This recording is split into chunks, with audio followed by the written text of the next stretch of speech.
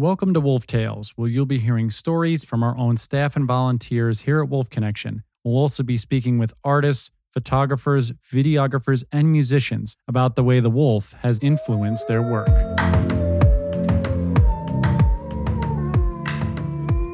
On this edition of Wolf Tales, we have one of our newer volunteers. She's approaching her first year at Wolf Connection, but she's also a program assistant now with Amanda Beer, our director of programs. She's going to be hitting her stride in the fall. Afsoon, Firoozeh. So Afsoon, my first question to you is, tell everybody how you got to Wolf Connection. What was your journey and how did you find out about us and ultimately apply to be a volunteer? So I found out about Wolf Connection from my friend named Wendy. So I've always been looking for just a wildlife sanctuary that connected mental health. And also just connected humans to animals. So I really spent kind of a year searching for an organization that did that and had that connection. And my friend knew about Wolf Connection and asked me if I wanted to go to a community hike with her. So I said yes, and I went. And it was just so amazing. And I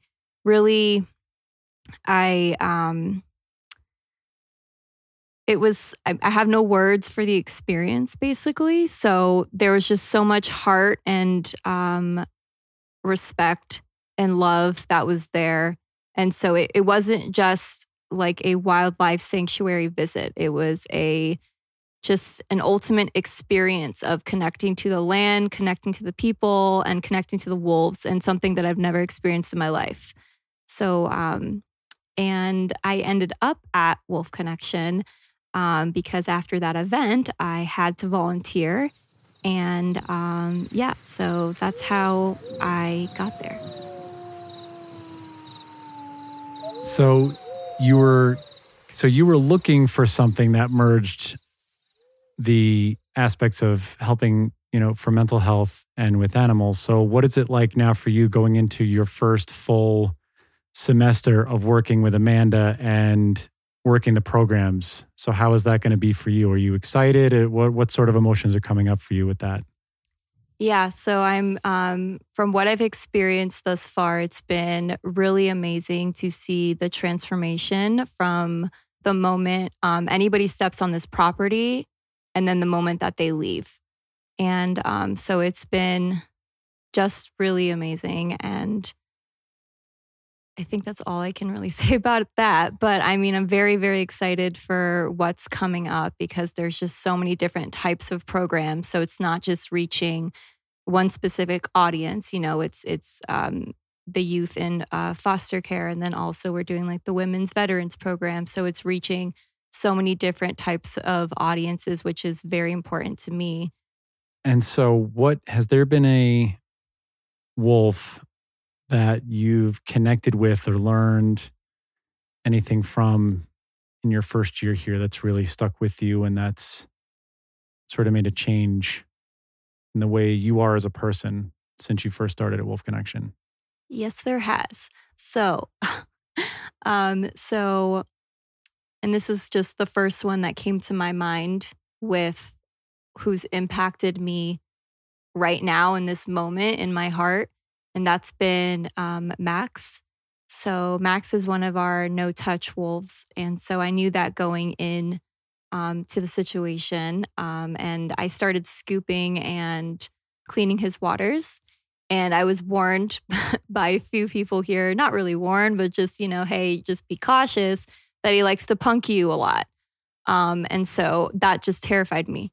And so I went in, a few times and had that experience of the punking. And, he did it the first time and he's doing it to test you. And so I'm not really knowing that. So I'm going in there and he's pouncing around and I'm just, freaking out.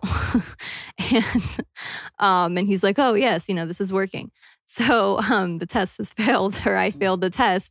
So that was just my first introduction with him. So after that moment, I was kind of very, he's such a beautiful animal and his eyes are so beautiful and he's very intimidating. He was very intimidating for me to be in that situation, knowing that he was also doing those little play pounces around me.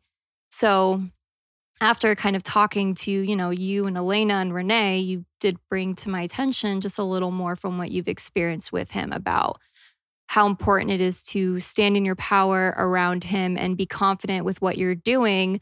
Otherwise, he's kind of, little confused why you're not in your power because he's in his power. So for me, that was like, okay, well, all right, let me just kind of process that, come back. And I'm not going to lie, I didn't look forward to scooping his water or his poop and cleaning his waters every day. I was like terrified to go in there and I was not looking forward to it because I was like, I don't know what's going to happen. So, one day I went in there and I'm like, okay, all right, I'm going to be confident. I'm not going to doubt what I'm doing. And I'm just going to be very consistent and persistent. And so he was kind of testing me when I was going in there. And so I, claimed my space. So once he saw that I claimed my space, he kind of left.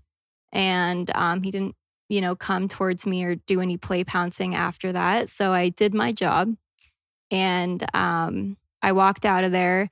And then I kind of just stood by the fence and he walked over to the fence and then he just kind of leaned his body into the fence. And so, he is a no touch. But with the animals here, if they are inviting you for that affection and for that touch, we definitely,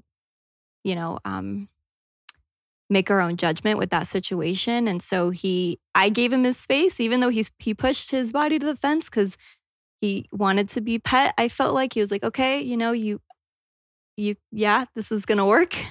And I still didn't do it because I'm like, I want to respect the fact that he doesn't want to get touched, but he just wouldn't leave.